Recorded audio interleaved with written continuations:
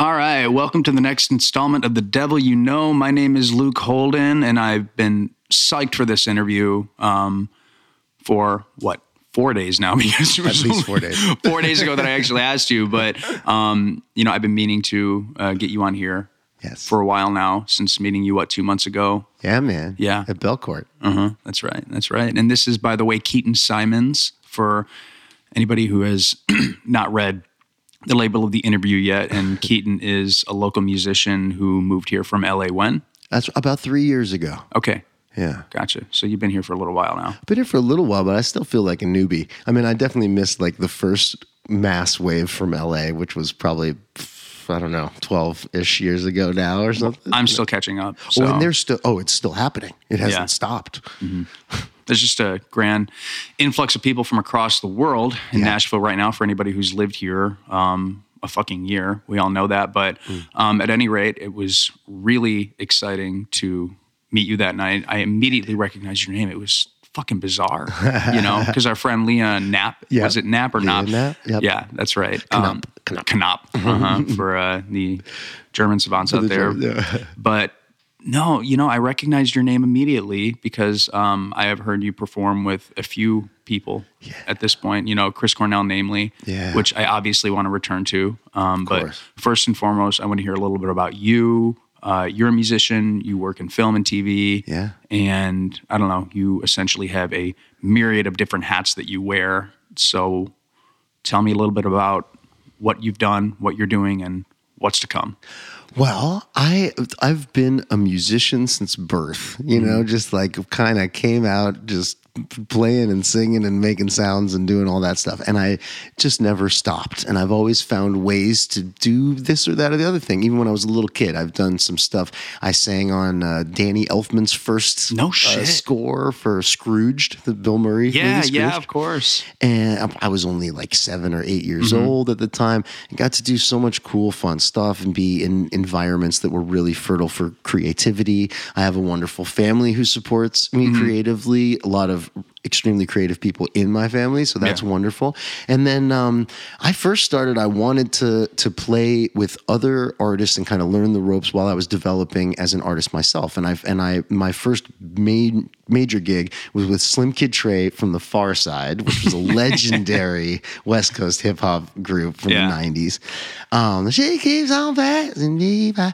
And so it was such an honor. I was a huge fan as a teen, and then I met Trey around 17 years old, something like that, and I became his musical director like almost right away. No shit. And we were playing shows and making songs and in the studio, and it was so cool. And through him, I got introduced to Lonnie Marshall from Weapon of Choice, started playing in that group, Kim Hill from Black Eyed Peas, Snoop Dogg. Ultimately, I ended up playing with Snoop. I did read that you had worked with Snoop Dogg as well. So talk about cutting your teeth. That's pretty fucking awesome. Oh yeah, I got to be a young guy play with Snoop Dogg, and then once, I was always developing as a solo artist as well, writing songs, making records.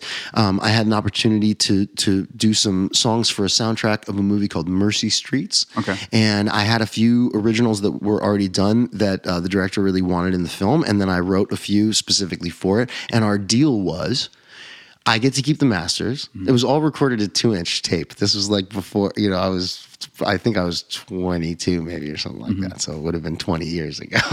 Well, who's counting, right? Right, but who's counting? Yeah. So all recorded at tape. The deal was he gets to use the songs in the movie. I get to keep the masters and retain ownership and rights over it all. That doesn't happen very often. No, that was a huge deal. I didn't even realize that was such a great deal. Yeah. But I was stoked, and those recordings were a big part of what kind of allowed me to break out as a solo artist.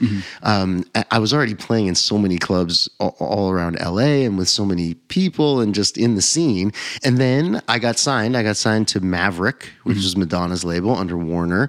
And it was such a cool thing. I made a record with The Matrix, and they were a hot production writing group at that time. You mean the movie The Matrix? No, not the movie. There was a production group. Still, okay. Of course, my fucking mind goes to the movie. Well, no, great movie. So forget about it. But no, The Matrix were also a writing and production team. Okay. They did Avril Lavigne's first record. Who, by the way, is everybody's coming back talking about Avril Lavigne again. Yeah, dude. You know, like she's some fucking martyr from the past. It's amazing because, like, I don't know, I've had a few interviews with people recently because I write for a magazine called Mundane that my friend Luca owns. Yeah. And the last girl I spoke to said, you know, she was talking about Avril Lavigne for like 20 minutes. That's I was like, so funny. Where the hell at this point, she's been in it and doing it for a while, and she's worked with such cool people. It's so funny. Now we're going to talk about Avril Lavigne, aren't we? That's amazing. Imagine that. Well, it's funny because she is an important name in my life and my career too. Do you know her? We've crossed paths when I was working with The Matrix way back in the day.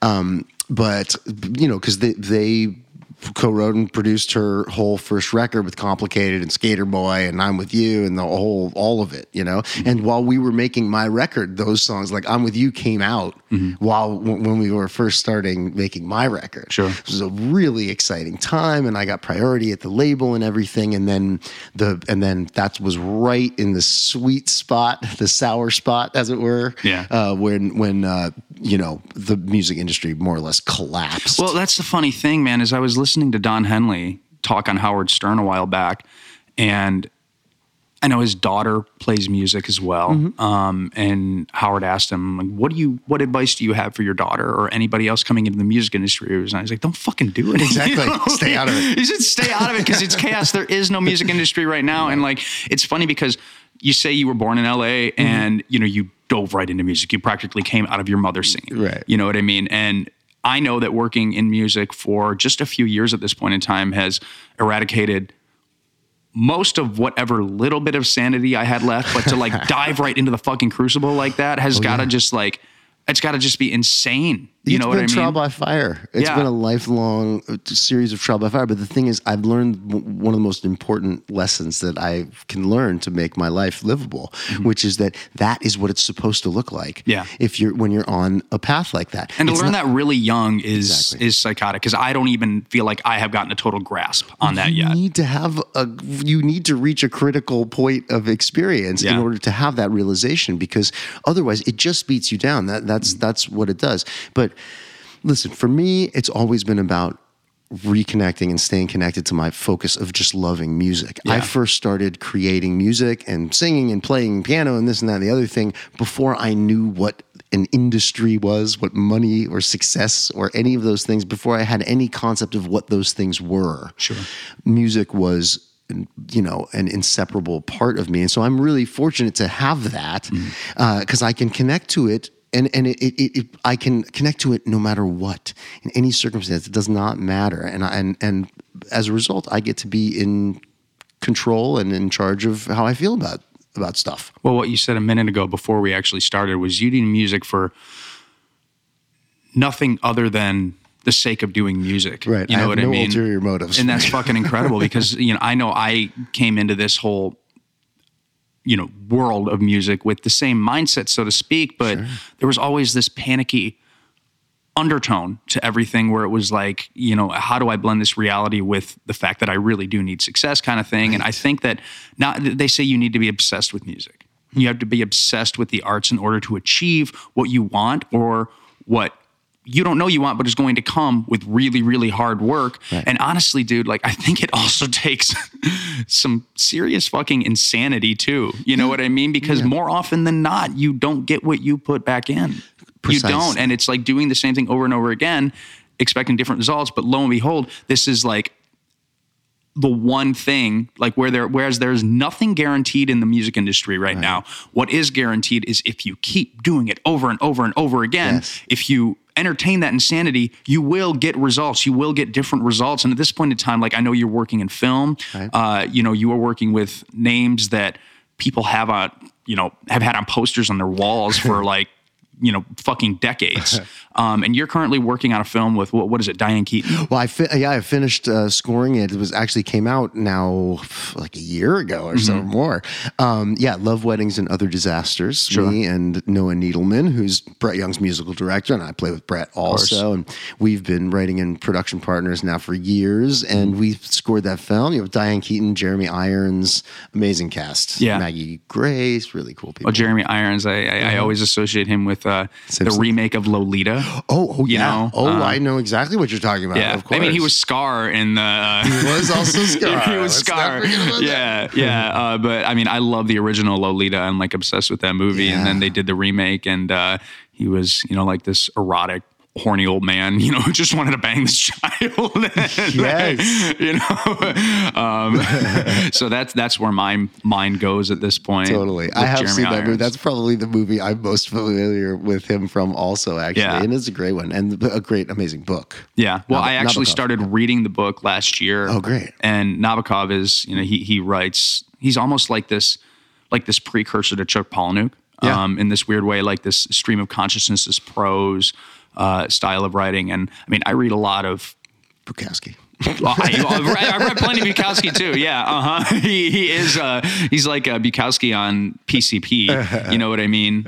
But I read a lot of literature, pre-20th century literature, whatever. And I tell you what, Nabokov fucked me up. I was reading Nabokov. I was like, good God, this guy's on something entirely different. You know what I mean? Totally. Yeah. But it takes a neurotic man to write a book about a relationship between a young woman and an underage woman and an old man, and make it charming. It's like right, and find these weird points in it. Oh gosh. Yeah. So you read a lot?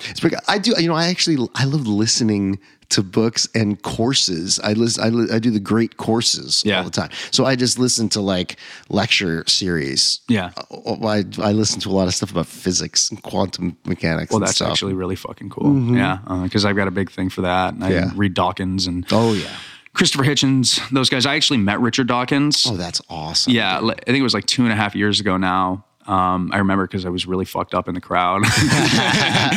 These days, I'm not so fucked up. Right. But congratulations, by the way. That's fun. Thank you. I met him after the fact. And I got to shake his hand. The guy's a fucking asshole. Really? It was awesome. It was so cool. It was like, if he were nice to me, I was like, this would have ruined my whole universe of Richard Dawkins. But I mean, he was just like kind of this cold, condescending prick. I was like, that was awesome. Wow. That's amazing. He signed my book and whatnot. So, you read, you have this obsession with physics and, this world outside of yourself, this world that's bigger than yourself, which, hearing you talk and hearing about the people you've worked with, it's incredible because you do have this fascination with getting involved in as many projects as you can. You know what I mean? It's like the physics of the arts. Well, kind of, absolutely. Yeah. I mean, the interconnectedness of everything, the autonomy and individuality of everything, while simultaneously being inseparably interwoven. And that's, it's the same thing as just realizing what is the natural shape of things. We're in this career in music, it is supposed to be up and down, and lots of down stuff. There's tons of it. That doesn't mean you're failing. That doesn't mean you're doing it wrong. It doesn't mean you're not good. It doesn't mean this is not what you're supposed to do. It's just that is what it's supposed to be. Yeah. Most of the time people get signed to a record label and their record never comes out. That's what happens most of the time. It's like selling a screenplay and the movie never gets fucking made. Or a pilot. I've been in several pilots that never made it to air, and the excitement, and you sign a contract and you do this and then it's like, nah. And that's how it is. That is what it actually is. That doesn't mean, that's not a sign that everything's gone wrong and that you are not worthy, And it takes a lot of self-control. It takes a lot of trial and tribulation and just thick fucking skin. Absolutely. To be able to put up with that over and over and over again. And you, like I said, you have to be obsessed with it. You really have to be willing to do music and the arts for no other reason than I fucking love this. It's all I know. Yep. And I mean, it's just, I feel like you embody that quite well. Well, thanks, man. I definitely, I play music when I'm alone all the time. It's my world of music it encompasses more than just performing for other people, recording and releasing music, trying to sell music or create music as a commodity. Those are all kind of afterthoughts. For me, my favorite thing is to create music alone. When I share it with people, I want to invite them into as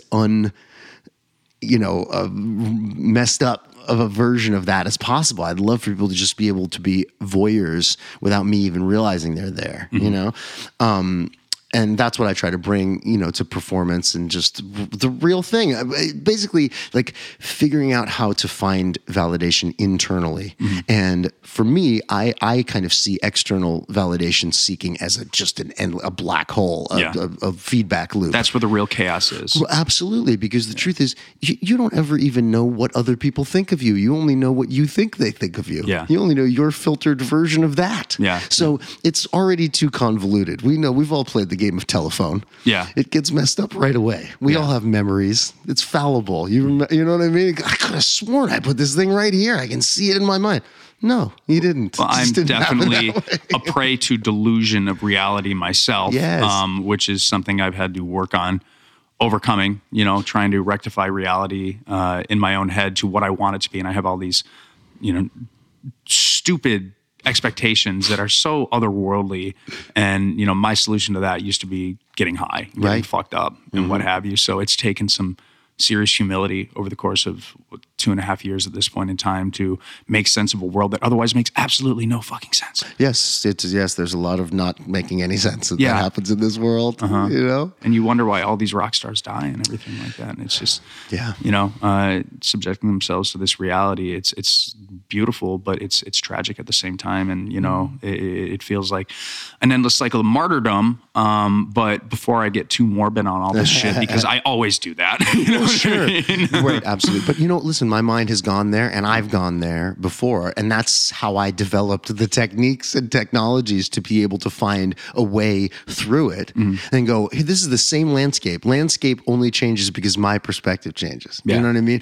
No longer seeking external validation, just enjoying it when it happens, appreciating and understanding and respecting other people's ideas and thoughts and their whole entire universe that they create, understanding the difference between our internal subjective reality and our external shared objective reality. Our shared reality is a collection of universes created by a bunch of individuals, and we have to come to a consensus somehow. But each one of those individuals has a fully developed internal reality where they are in control of everything, more or less, even if they don't feel like it. Yeah. It's still your mind which creates your reality. And it's like to have that kind of collective attitude toward a world that is so competitive, and people people are no strangers to stabbing others in the back, and furthermore getting stabbed in the back, and it becomes this endless blood circle. Totally. You know what I mean?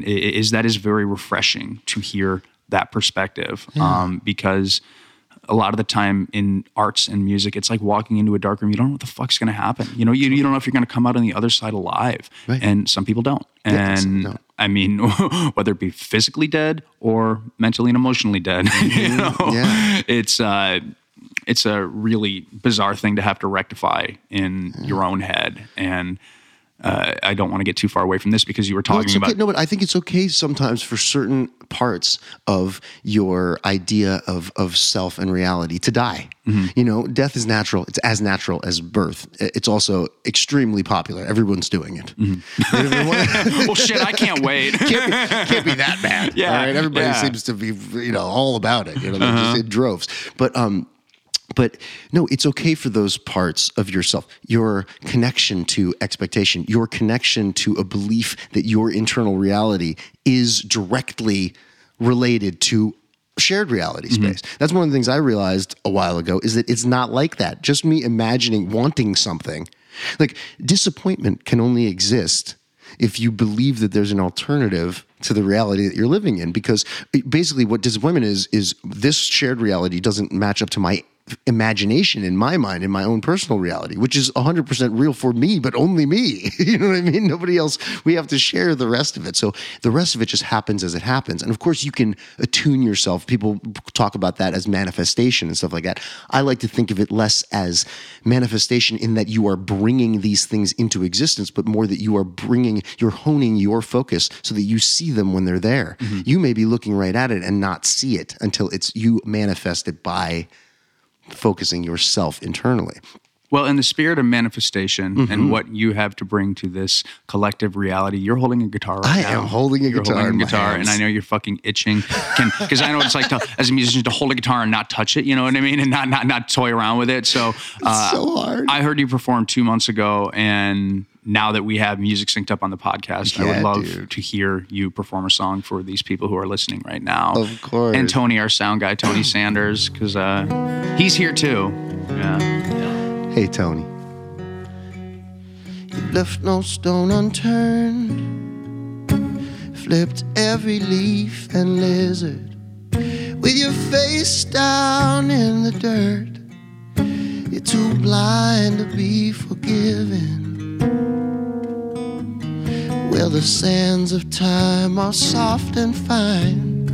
They slip right through your fingers.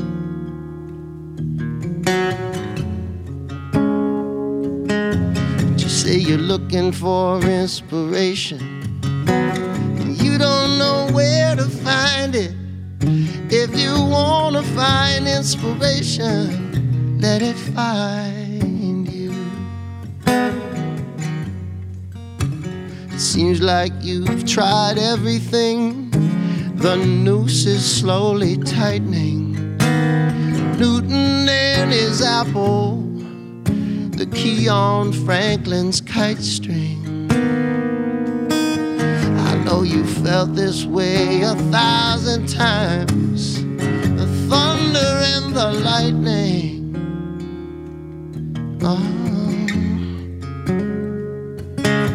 To say you're looking for inspiration, and you don't know where to find it. If you want to find inspiration, let it find you. Inspiration strikes at unexpected times. Yeah, yeah. It can come as pleasure or pain. Oh, the minute that it's gone, you want it back again.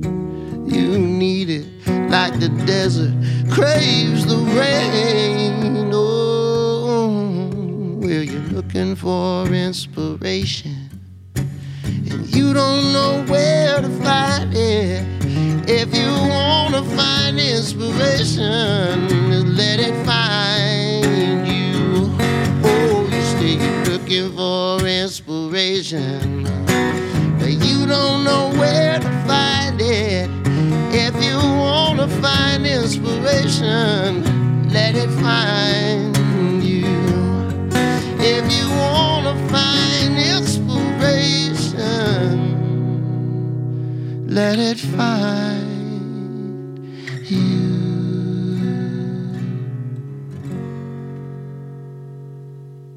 Yeah. Oh, I dig that. Right? Song called Inspiration. Inspiration. Mm-hmm. Yeah. Inspiration. Solid message, because I'm always the one who's seeking inspiration, and I lose my fucking mind in the process. Right? So. Because if you're trying to, inspiration is something that needs to find you. It's an involuntary process, actually. It's like sleep or arousal. Yeah. You know what I mean? If you try to force arousal, we all know what happens. Well, it doesn't work. Chronic insomniac, and I'm a virgin, so I wouldn't know anything about either of those things. Yeah. Speaking of Madonna. But you know what's funny, man? You had to have heard this before. You sound like Ben Harper. Have you gotten that? I have gotten, and I'm fortunate enough to be friends with Ben Harper. No shit. Yes. So tell me about some of these people that you know. You know Ben Harper. I do. I kind of know everybody a little bit. You knew Chris Cornell, which just blew my fucking mind. Yeah, man. Yeah. It blew my fucking mind too, and continues to blow my mind. And the depth of our connection continues because I hold him so deeply in my heart and in my soul. And we, like, you know, I mean, that dude, I was not the first person to feel like a kindred relationship with him, but I'm one of them, you know. We connected. We had the same birthday. No shit. Mm-hmm. July 20th coming up. Oh, how about that? And and man, I just miss him. And when I think back about his generosity and benevolence and the way that he treated me and embraced me into his world with nothing ahead of time, just like, I dig you, I dig your vibe, I like the way you make music. Let's do some stuff together. Like, come join me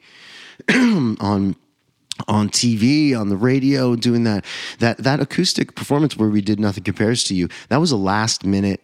He was like, "Hey man, you know, I want you to come in early and do this thing with me." Absolutely. Dude, that blows my mind. It blows my mind. That's how I recognized your name. Because I've listened to that song so many fucking times. So many times with Chris Cornell doing Nothing Compares to You, the Prince tune, Sinead O'Connor, acoustic on Sirius XM. And in the middle of it, he goes, Keaton Simons. Keaton Simons. He says your name. And then you start playing a solo over it. And when Leah said your name, I was like, motherfucker, that's the guy, you know? So I tell you what, man, that was so jarring for me because Chris Cornell has got, you know, such a special partial place in my heart. You know, my dad and I absolutely love everything Chris has done. I love grunge, everything grunge. And so that was huge for me because I love that song. I love everything the guy ever did. How did you meet him? I actually met him. My stepdad is an actor. My stepdad is... Your stepdad is Eric Roberts. Eric Roberts, yes. I've looked you up a little bit. Yes. You have a Wikipedia page. I've got a Wikipedia, my name hyperlinks, and a text message, and Instagram still won't give me a fucking blue check. Those bastards. Fuck Instagram. But anyway, I digress. So Eric was in Chris's music video for Nearly Forgot My Broken Heart. Which actually, I watched that recently. Yeah, man. Dude, it fucked with me because of the... Yes. Yeah, he's at the gallows. I know, You know what I mean? It was some know. like bizarre, morbid, prophetic thing, but they held that back. They pulled it for a while. Did they really? Yes, they did. Absolutely. I mean, that hit me like a ton of bricks as soon as I heard the news because that was, and you know, Eric and my mom, Eliza, they are my biggest champions. They're out there just like, you know, they might as well be driving around in a car with my face on the side of it going, hey, listen to some music and throwing like CDs. Eric, I think, said to Chris, like, I bet you get a lot of tapes, something like that. You know? And Chris was like, what are you talking about, dude? You know, but you know, Chris's kids, and he still loves his kids, and they're so cool, and everybody's musical and doing stuff together. And so he's just talking, you know, and Eric's like, you know, my stepkid's a musician, like real deal, like not like, you know, just some dude. So here, check it out, take a thing, listen to it. Then he hit me up on Twitter, actually. No shit. Well, yeah, and was like, bro, I've been like listening to your stuff and checking you out on YouTube and stuff, and like, you know, fan. And I've said, come on, dude. Come on, buddy. Yeah, like, I would have. No. I would have expected to just wake up from the Matrix, you know, from the fake reality. Like Chris Cornell just messaged me on Twitter. Right. After I finished doing backflips, and it was just, you know, for like a gymnast for 20 minutes straight. No, of course I flipped out. I said, I'll do anything. I'll play triangle in your band. You know what I mean? Like, give me a whatever. Give me an instrument. The Emperor's New Instrument. I don't care. And then he asked me to come and play some guitar with him. And it was incredible experience to change my life. And him just saying my name and announcing me before that solo. Yeah, it's like fabled at this point in time. It's just crazy, dude. It's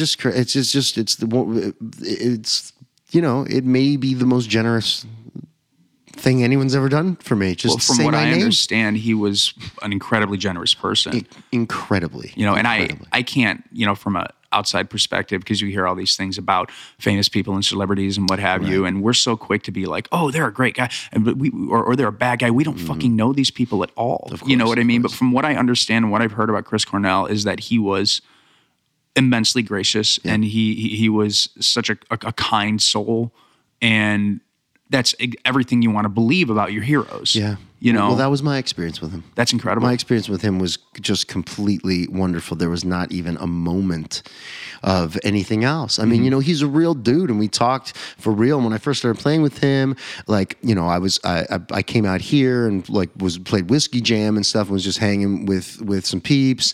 And I've been playing Whiskey Jam since the beginning. Yeah. You know, I love this guy. I love Ward and Josh Hogue.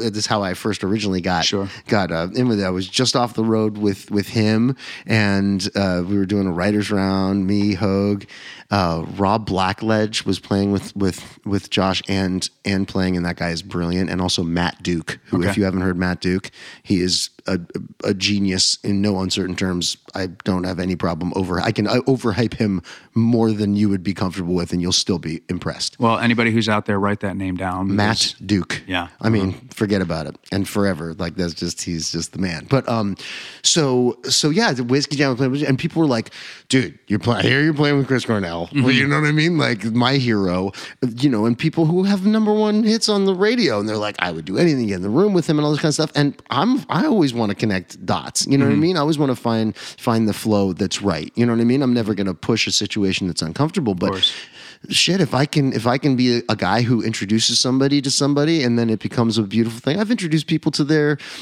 husbands and wives and band members and producers and all that kind of stuff, and it just makes me so happy, Well, so if you introduce me to my wife and I end up getting fucking married, I will never forgive you.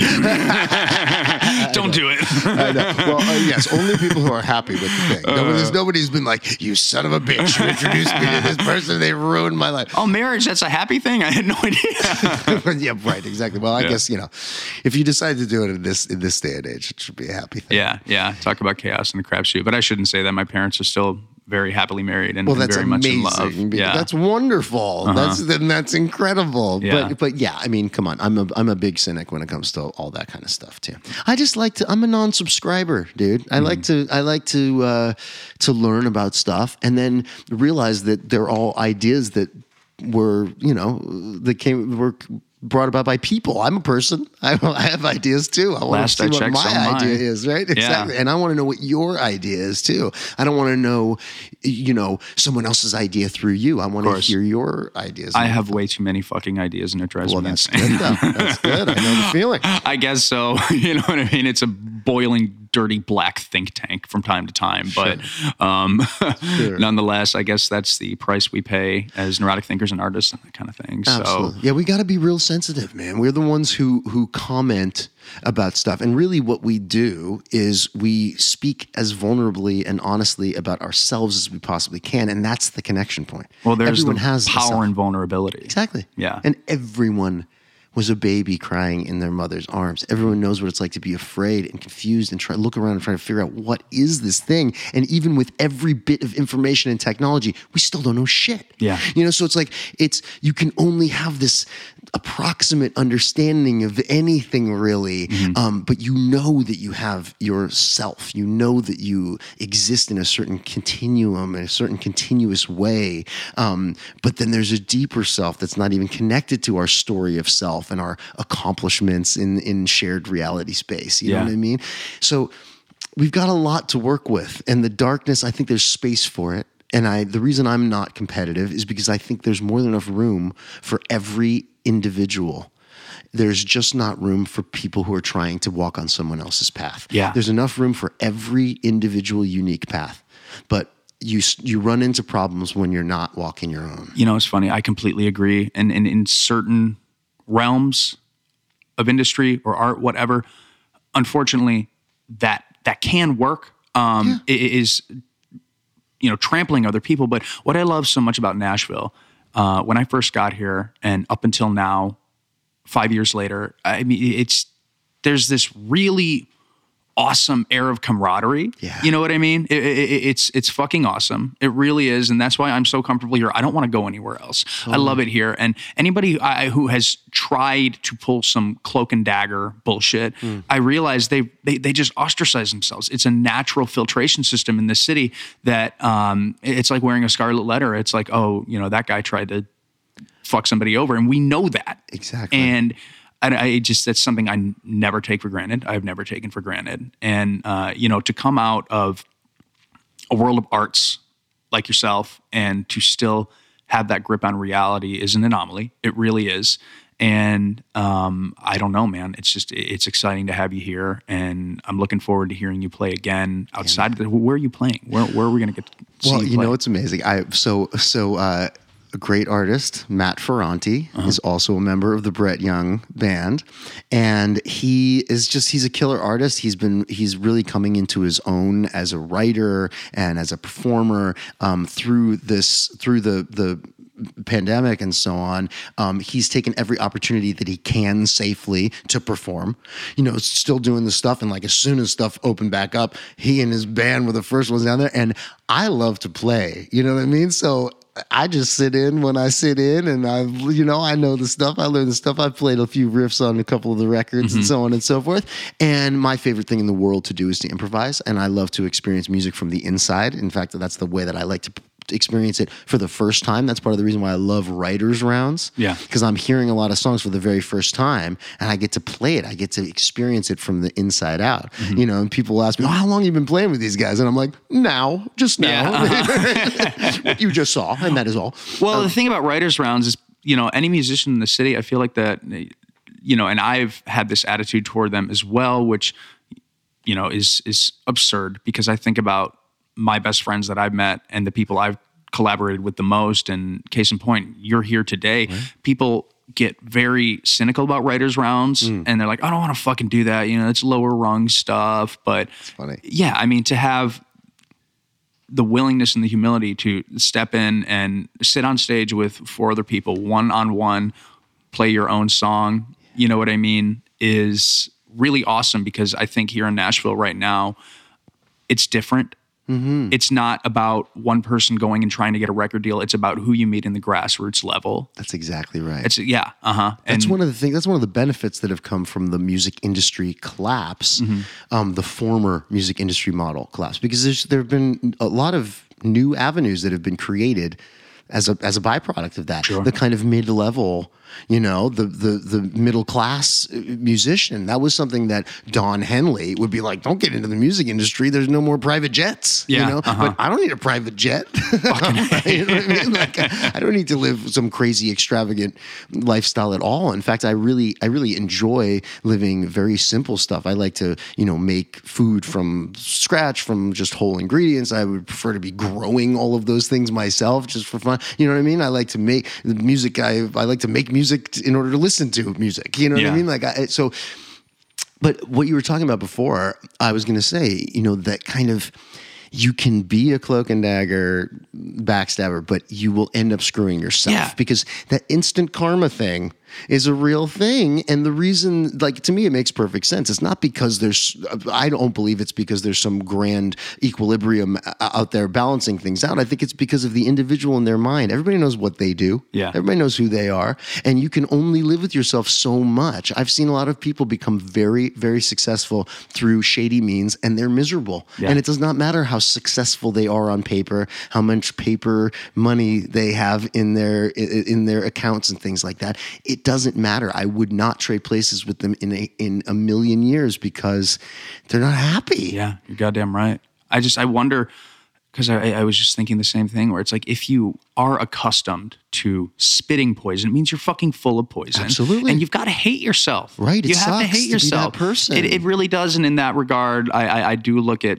people who normalize that kind of behavior within themselves and outside of themselves. And I think the only way to deal with that and to find any kind of harmony between yourself and the reality of people who do want to hurt you is the fact that they are hurting themselves. And all you can do is just, like, hey, man, hope for the best kind of thing. And if you let yourself furthermore be a victim of that, and then you feel bad for yourself, and then you say, this is what defines the industry, this is what defines everything around me, then at that point in time, then, you're swallowing poison too. And I can't stand sadistic, malicious people, obviously, but I also can't stand when people fucking feel sorry for themselves, Absolutely. Self-victimization is the most self-destructive, selfish thing, It's absurd, Yeah. And I mean, I whatever. I've spent plenty of time feeling sorry for myself, and of course, how else are you going to learn that it's bullshit? Exactly. You got to give it a shot. It's all bullshit. This is bullshit. It is, but you come from a background and a family of really hard workers. That's true. I know your sister is Emma Roberts. Yep. Yeah. Stepsis. She is an actress. She's in American Horror Story and all that stuff. Yeah, dude. She's a big star. She's done good things. She was in a movie a while back that I watched, The Black Coat's Daughter, that I really dug. A24 does the best fucking movies in the world. Yeah. Yeah. She does lots of cool stuff. She's always like at Sundance with some underground project, even though she does lots of mainstream stuff too. Sure. It's super great. And my whole family is very, very hard workers and all kind of decided to do the thing that they wanted to do, and so make life all about work. One of the things that I've learned is that it's important to have some balance. Like for me, like I don't really see playing music as work. I recognize that parts of it are work usually when I feel exhausted at the end, and then I just feel okay about having any downtime that I have. What do you do in your downtime? How do you maintain whatever sanity you have left?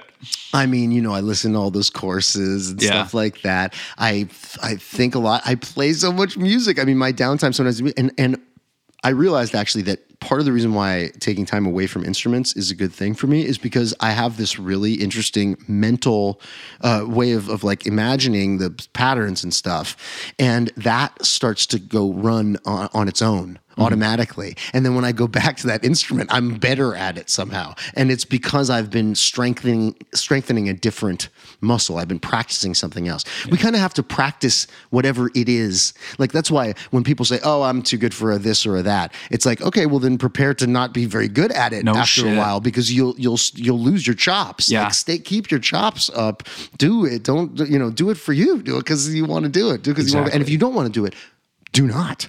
Like absolutely, by all means. By the same token, like if you're going, "Oh, I've got to do another writer's room," then that's not for you. You know what I mean? And like that's what I was going to say in response to what you were saying before. If you end up around a lot of people who are toxic, if I end up around people who are toxic, the first thing I go to is self-responsibility. I go, what decisions am I making? What's happening in me that I'm bringing myself into this space? Because typically I don't find myself surrounded by that, because I try to lead by example. I don't engage on an egoic level. So if people are trying to be competitive and snarky or whatever it is with me, I just don't meet them there. Yeah. I meet them somewhere else. Exactly. And it almost always works. And if it doesn't, that's fine too. Or it works out in a way that you wouldn't expect either ways. You know what I mean? And it's like, I mean, I'm such an advocate of accountability, self-accountability, and I thought I was in the past, but then I always found myself, feeling bad for myself and acting out in that way, and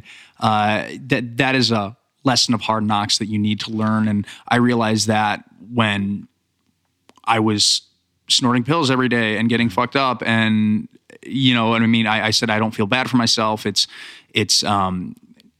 whatever, I deal with the hard shit, and then I go through, and then there I am chopping a fucking line of pills. You know what I mean? And what I've realized over the past 2.5 years of being in sobriety is, one, it's one day at a time, and two, you have a role in everything. Absolutely. A role in everything, which is a fundamental lesson that far too many people don't really grip onto, and it becomes their demise. Yeah. And I say this without judgment, because I know that I'm still prone to practices like that if I don't, exercise exactly that, the humility involved. And I think we all are. I think by nature, because each individual creates an entire universe in our mind, it only makes sense that we feel self-important. You know what I mean?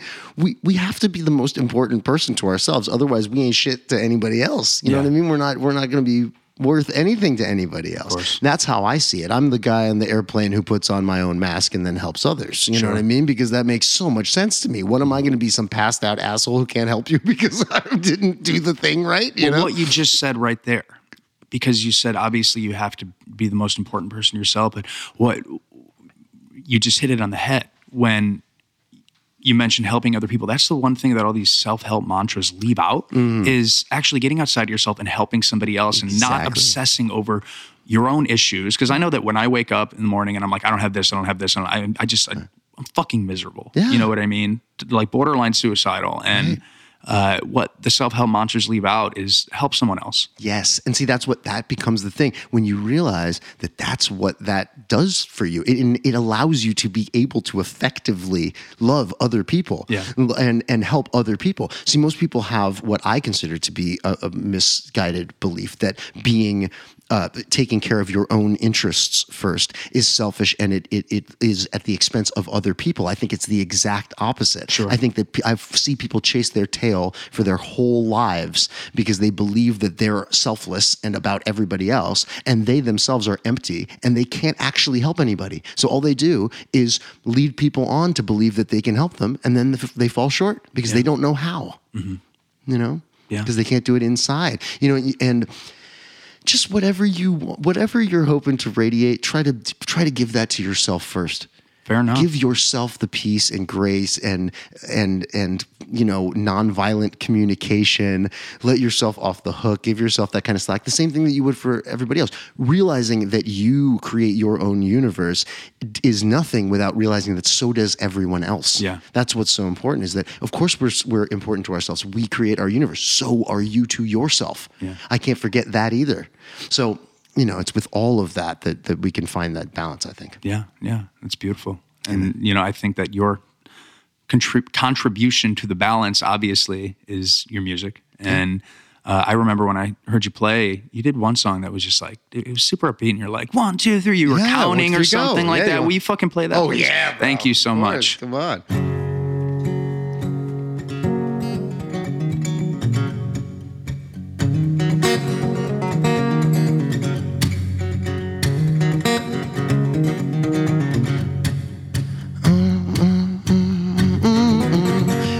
These streets, I feel a certain passion. When you're there with me, we start a chain reaction and fall again. Fall again. I'm off my feet, I'm swept away, I'm stranded. Got my heart tethered, disbelief abandoned the hard way. I learned that hard way. You built a castle out of sticks and bones. Here we go. When I get back home, it's back to life. 1, 2, 3, go. After the months of sacrifice, where did they go? Take time to stop and feel alive. What do we know? I know a feeling when it's right. 1, 2, 3, go. Here alone, remember independence. We're gonna bring it all back home and feel that confidence. I love that confidence. Thinking in circles keeps my mind well-rounded. Searching for subjects just to stay confounded and trying things. I'm always trying things. Build that castle out of sticks and bones. Well, here we go. When I get back home, it's back to life. 1, 2, 3, go. After the months of sacrifice, where did they go? Take time to stop and feel alive. What do we know? I know a feeling when it's right. 1, 2, 3, go. 1, 2, 3, go. 1, 2, 3, go, go, go. 1, 2, 3, go. And then we finally get to start again. Then we finally, get to start. Here we go. When I get back home, it's back to life. 1, 2, 3, go. After the months of sacrifice, where did they go? Take time to stop and feel alive. What do we know? I know I'm feeling when it's right. 1, 2, 3, go. When I get back home, it's back to life. 1, 2, 3, go. After the months of sacrifice, where did they go? Take time to stop and feel alive. What do we know? I know I'm feeling when it's right. 1, 2, 3, go. 1, 2, 3, go. 1, 2, 3, go. Go, go. 1, 2, 3, go. 1, 2, 3, go. That's a cool tune. That's a cool tune. That was the one that stuck out in my head, actually, when the first time I saw you play. That sounds like a Lumineers song almost. Well, thank you. I love those guys. They're great, man. Yeah, that song, my favorite way to write is just improvisation. That was going to be my next question, is when you go about writing a song, because everybody has a different way of doing it. I know that best way I write a song, I'm sitting alone in my room at 3 o'clock in the morning. Right. I'm not very good at, here's the thing. I can co-write. Yeah. I will co-write, and I can be good at it. I can set my expectations, my egos aside, but I know that when I write a song, it becomes very visceral, because I write really dark music. I do. Yeah, I love your songs. I've heard your stuff. I appreciate it. Thank you. Yeah, I did the 9 Inch Nails cover that you were really into. But everybody has a different process. So when you write a song, what do you do? Right. Well, I approach it. I'm pretty wide open to it, and I love co-writing, and I love writing alone and all that. 1, 2, 3 Go is a song that I wrote alone, and it started just as an improvisation. I'll just turn on it's just the iPhone recorder, or sometimes if I'm in a studio, I'll set it up right and do it. And then I end up I don't try to stay to any specific lyrics. I'll just sing gibberish and some words, whatever sounds natural. But I end up getting the entire form and melody and vibe and shape of the song. And then if I listen closely and try to decode, it's almost like somebody who's talking in their sleep. Like when in the dream, if you've ever talked in your sleep, if sometimes you'll be having a conversation in your dream, and you're having a full fluid conversation, very articulate and so on and so forth. But if you actually see the person in waking world, they sound like a moron. They're just mumbling gibberish. You know what I mean? And so it's kind of like that. There's something in there. I know what I'm saying, and I decoded that gibberish language, and that's the song that came out of it. What's that song about? That song is, it's about a number of things. I learned so much about myself. 123. No, it's about kind of like, I just come off the road, and the difference between that sharp juxtaposition between the being out and just out running the streets, and every day is new and every moment's new, and then all of a sudden, boom, 1, 2, 3, here we are back. And then you get all the stuff that's like, oh, this is very different, but then there's all these wonderful things, and here we are again, and we get to kind of start things over in a familiar place, and that's all great. And then it also kind of occurred to me, like, everything happens all of a sudden that way, and it's led me to a really beneficial core belief shift, which is that imagining the future, becoming attached to our image of the future in detail, I think is a mistake. Sure. I think that unreasonable expectations. Well, it becomes an expectation, and then it creates the opportunity for disappointment. When reality doesn't match up to your imagination, we feel disappointed, right? And that's what. But if you accept that everything is just 1, 2, 3, go. Here we are, ready or not, like go. Oh, it's funny because it's a song about like that frantic grappling with reality, but it's so comforting. Of course, because that's the thing with all of it. You can take the darkest, most horrendous thing. Listen, you and I both get it. You know what I mean? Like, we live in a world that's really fucked up. Yeah. And it's dark and it's horrible, and there are things that happen that are just absolutely unspeakable. And even when we find one thing or another thing to focus on to try to help and try to make a difference, we're neglecting and ignoring myriad other things that are so horrifying that we can't even imagine them. You know what I mean? But still, we have to live in this world, and it's just so much better if we try to find a loving path. Yeah. And I think we can be the most beneficial and helpful to the people who are suffering and for the hardships in the world if we do those kinds of things. I do a lot of stuff to benefit like early child development and child abuse prevention and things like that. Well, tell me about that. Well, there's a great organization called thenaturalchild.org. Okay. Really cool, Jan Hunt and a few other people, and they've written numerous books about child psychology and child development, and it's just really cool, open-minded thinking and nonviolent communication, and just in the spirit of nurturing a more peaceful, happier, more loving society. That's awesome. World of people. Because the truth is, of course, we model the idea that we're willing to use violence as a means to resolve conflict. It like like, you know, country to country, I think is really silly. We wouldn't do that even at like 10 years old, you know? It's very childish behavior, you know? And so I think a lot of that kind of stuff comes from the way that people learn how to interact growing up. I think it's a frantic defense mechanism when you want to be offensive immediately, kind of thing. And I work in youth rehab. Oh, great. I have to be there in like an hour and a half, right. actually. Nice. And it's very much reiteration of those mantras where it's like, dude, you're not getting anything done, right. you know, trying to rip each other's throats out. Yep. Or mine, for that matter. You know what I mean? Because, you know, but they're good kids. They are when it comes down to it. And, you know, they've all experienced abuse in one way or another, some much worse than others. But why do you go straight to the child abuse prevention thing? Is sentimentally, what is that?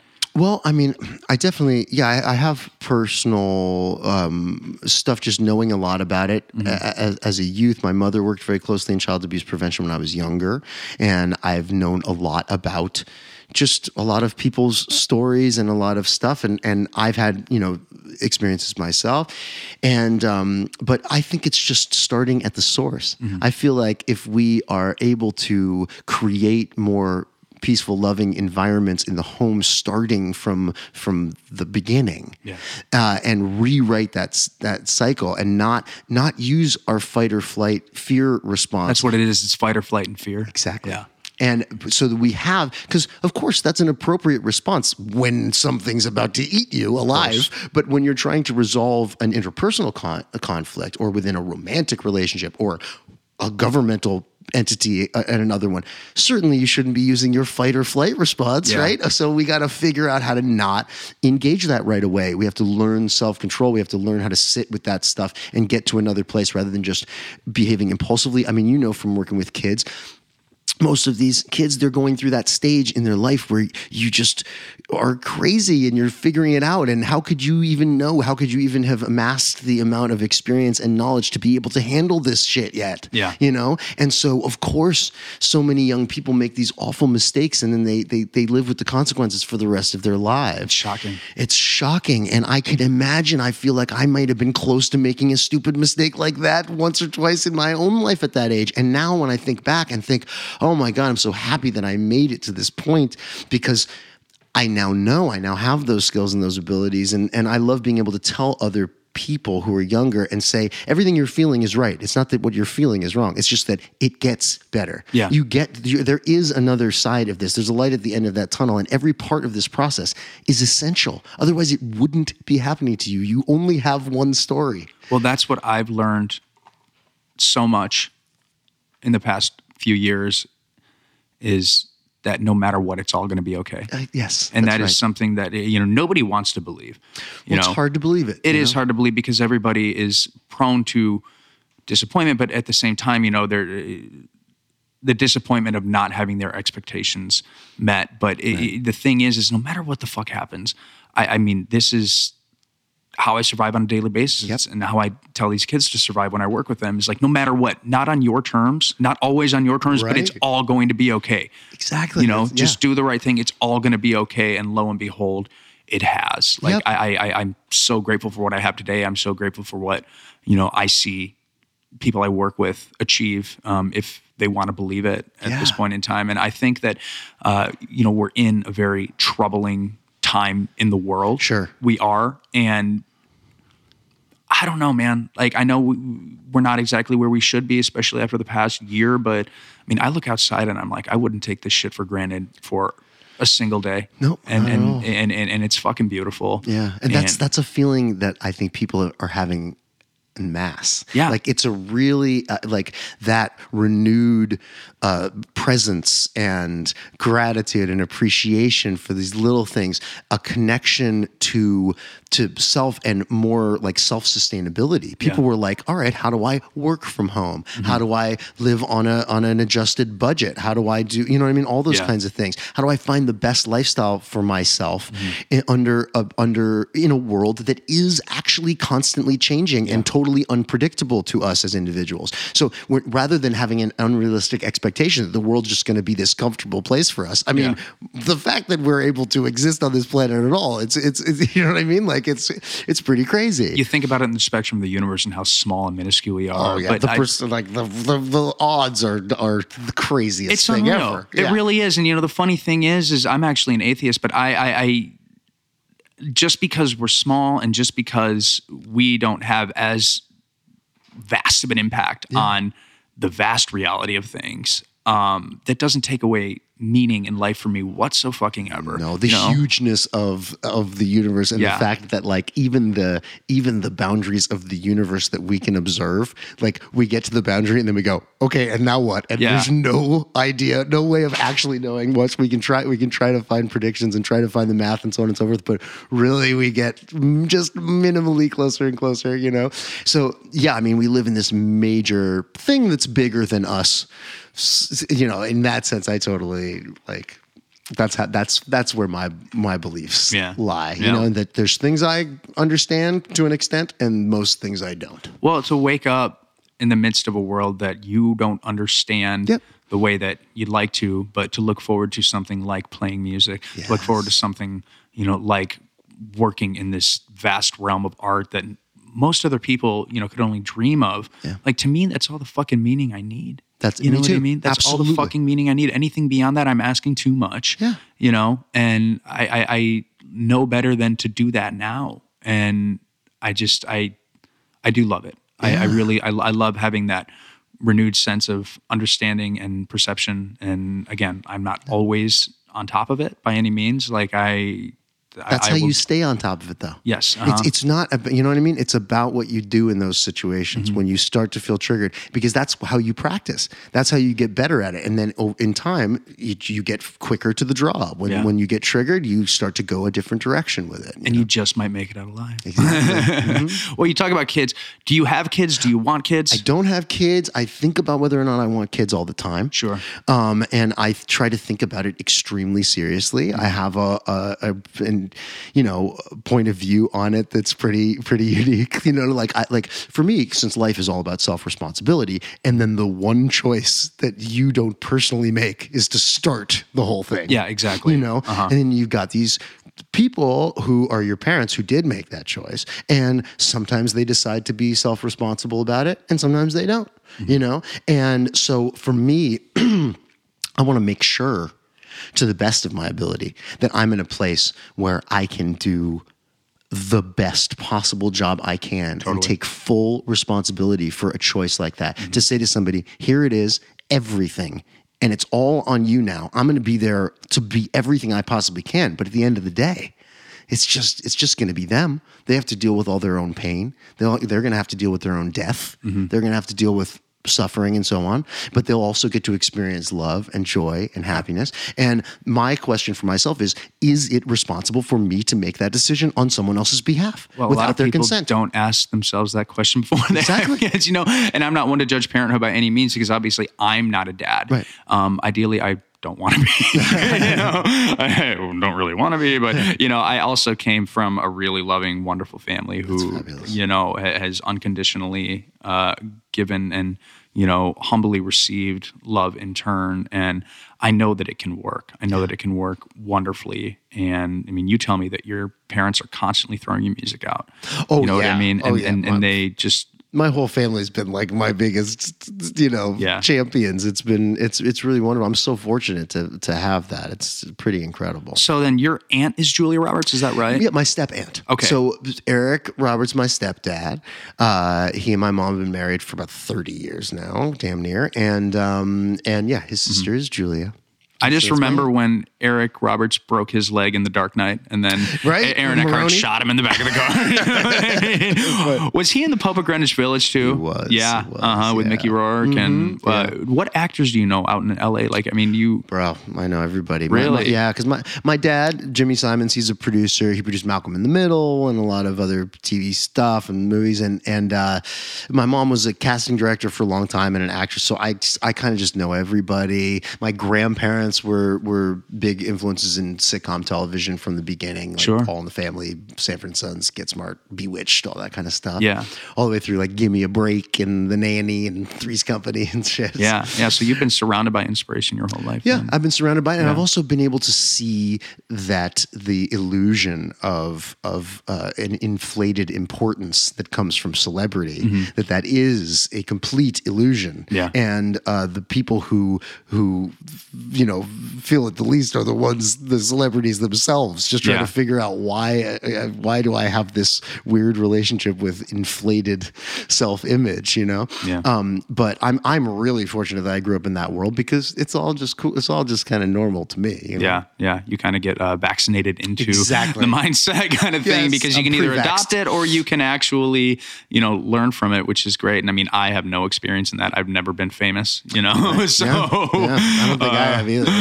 Well, I just got the hyperlink on the thing. That's my claim to fame. We're having fun down here at the ground level. Having said that, I've also never played with Chris Cornell. Of course. So I tell you, being famous, I mean, it can definitely be more trouble than it's worth. Yeah. People, and especially now, especially in this day and age when celebrity is virtually meaningless, when you can become a celebrity for nothing at all. It used to be that you had to like do something cool. All you have to do is get an ability, a YouTube account, Instagram account at this point. Yeah. If you got the right booty, it might work out for you. I'd like to think that I got the right abs. Yeah. It might happen for you. One thing at a time. Or also, if you're funny as hell, self-motivated, organized, talented, then you have a platform with no one else. You don't need anybody else. You just can pop it out there. Oh, you mean you actually have to have attributes to offer something? But Imagine that's what I'm saying. Because that's their path. Yeah. I'm not going to be some guy with abs on Instagram who's going to get famous that way, and I don't need to even start walking on that path. Those days, that ship has sailed. Yeah. Well, it looks like you're doing just fine yourself, man. You're playing with Brett Young. Of course, I'm really grateful for my life. It's pretty amazing. Funny thing, I actually know a guy who stole a bottle of whiskey from Brett Young, like a really expensive bottle of whiskey that was supposed to be a gift to him. I can't divulge his identity because that's okay. Brett's probably got a hit out for him, because I understand it was like really, really good whiskey. Really? So wow, that's amazing. Yeah, I'm sure Brett's okay. Okay. He gets lots of freebies. Oh, well, send him my condolences, please. I will, of course. I'll say, that theft. Well, who are you listening to? Speaking of all these artists, like, my gosh, who do I? I listen so much to like the friend group.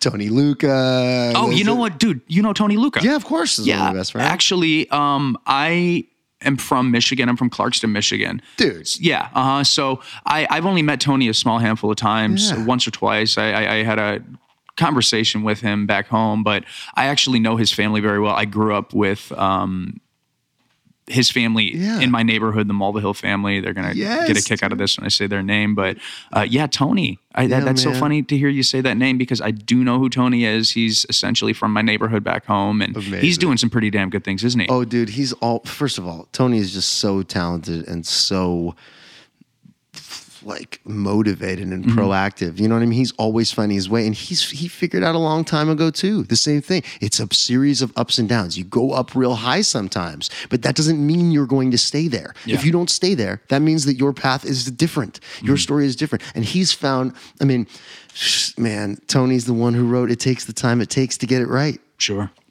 That's it. That's a mantra for me, you know? That is a mantra daily. So I love listening to my dude, Tony Luca. Ernie Halter's part of that whole fam, of course. Always creating music. And then I like to listen to old stuff. I've been listening to tons of D'Angelo lately. Been listening to that record again, the one with Pino and Questlove and stuff. I mean, my God, that shit is so good. Yeah. Listen to a lot of Donny Hathaway, old stuff, a lot of funky, weird stuff. I have a degree in ethnomusicology, so I've studied world music, and I got to a point where I started having to listen to artists that were like completely anomalous, just like one of a kind. Wesley Willis, the Shags, like stuff like that. Like, well, it's funny. It's those fringe artists. Totally.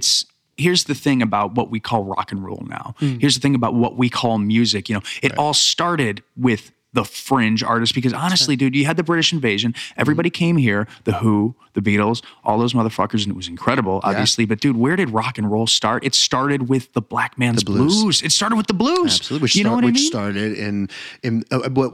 started with like, you know, in the fields and doing spirituals. And then before that in Africa and the music there, the single chord guitar. Yep.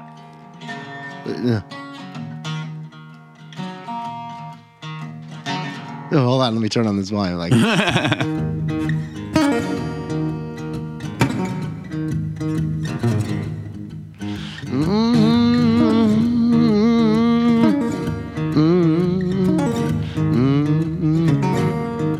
it'll just be like that. It's the foundation of everything. That's it, man. Just that pentatonic, that thing. They'll have like the cheapest guitar. The sound is defined by these guitars that they got at JCPenney or whatever, for, you know, and barely the action is 6 inches off the fretboard, and it's just good. But still, the virtuosos at these instruments. And it started before that with the kora, which is one of the coolest stringed instruments ever. Sure. And then the banjo was kind of has origins in Africa, because that was one of the first like things that they used as an amplifier. It was a skin. No shit. So after the gourd, the kora was the gourd, and then there was something more flat. They used a drum head to amplify the sound, and the banjo came out of that. Jesus God. All down primordial roots, man. And all a smooth gradient if you look at it from a certain perspective. Same thing with language. You'll find every in-between word in various regions between the countries, in between the cultures, because it's actually a smooth gradient. It just looks like to us. You know, it's just like the Earth. If you zoom far enough back in the Earth, there's less variation on the surface, like topography of the Earth, than there is on your average marble. Yeah. Did you know that? If you zoom in like relative to the same amount, there's more, including the Mount Everest and all that stuff. There's more it's more smooth. Talk about humbling. Right? You know what I mean? Talk about the power there's of more perspective. to a fucking marble than there is to the Earth. You know? Well, I don't know if there's as much life going on, but there's at least more variance. We don't know. I've never been inside of a marble, so I can't say that. That's true. Me neither, man. My God, you know what? Let's go. Imagine that. The next great frontier. All right. So before we wrap up, and get too much talking about the existential nature of marbles, because we know that that's a whole nother frontier. I want to hear one more song. Remember that in Walk the Line when he's like, just play the song that the last song that you would want anyone to hear, right? Kind of thing. Boy. I know that's such a cliche, pressured question, but just play me one more of these songs. That's such a good one. Yes. That's such a good way to say it. All right, let me see. I might be able to choose that. I'm going to go with this one because it's the first one that's coming to my mind, and I love this song. And this is about forward motion. It's about progress. And I have another song called Beautiful Pain that says, don't be afraid of looking back because everybody has a past. And even if you're looking back, you're still walking forward. Even if you think you're walking backwards, you're still walking forward. So you always move forward. And this one's called When I Go. On the day that I almost lost my mind, I was feeding this dirty habit of mine. I've been drunk on your lies. I was buried alive. I've been so blind. I was tempted by fate, and I've been till I break, but I'll be fine. 'Cause you know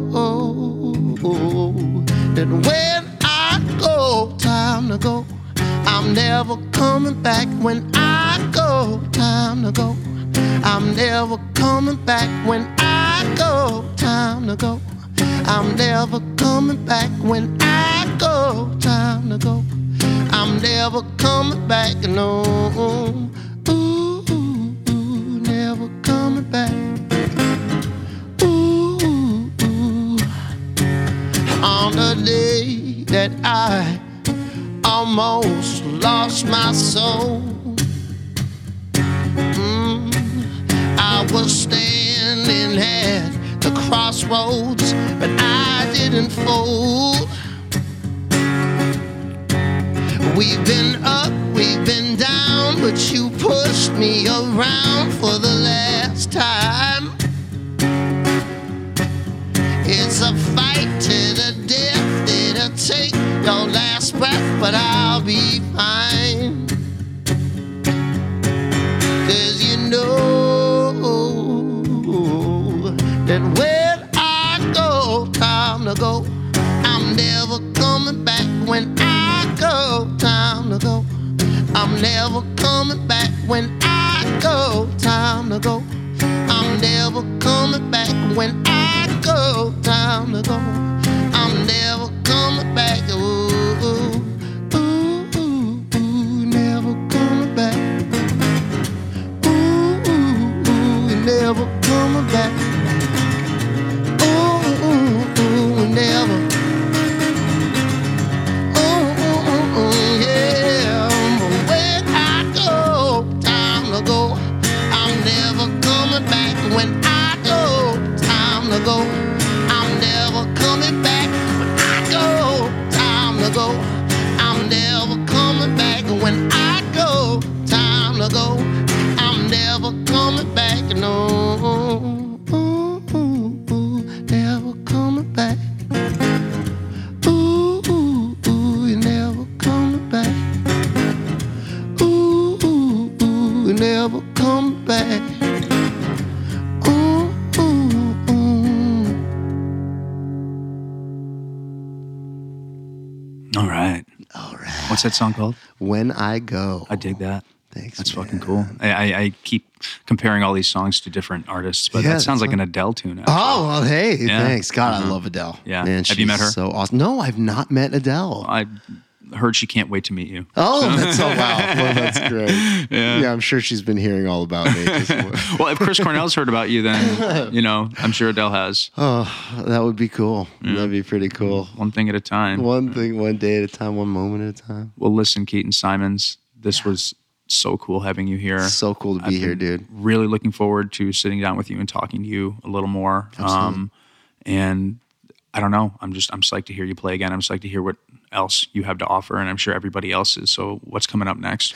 Well, myself and Noah Needleman are co-producing Brett Young's Christmas record, Oh, Brett that's Young right. and Friends. So we are so stoked. It's been Christmas all year long, which is a little bit weird, but it's great for me. I love it. I'm in the spirit.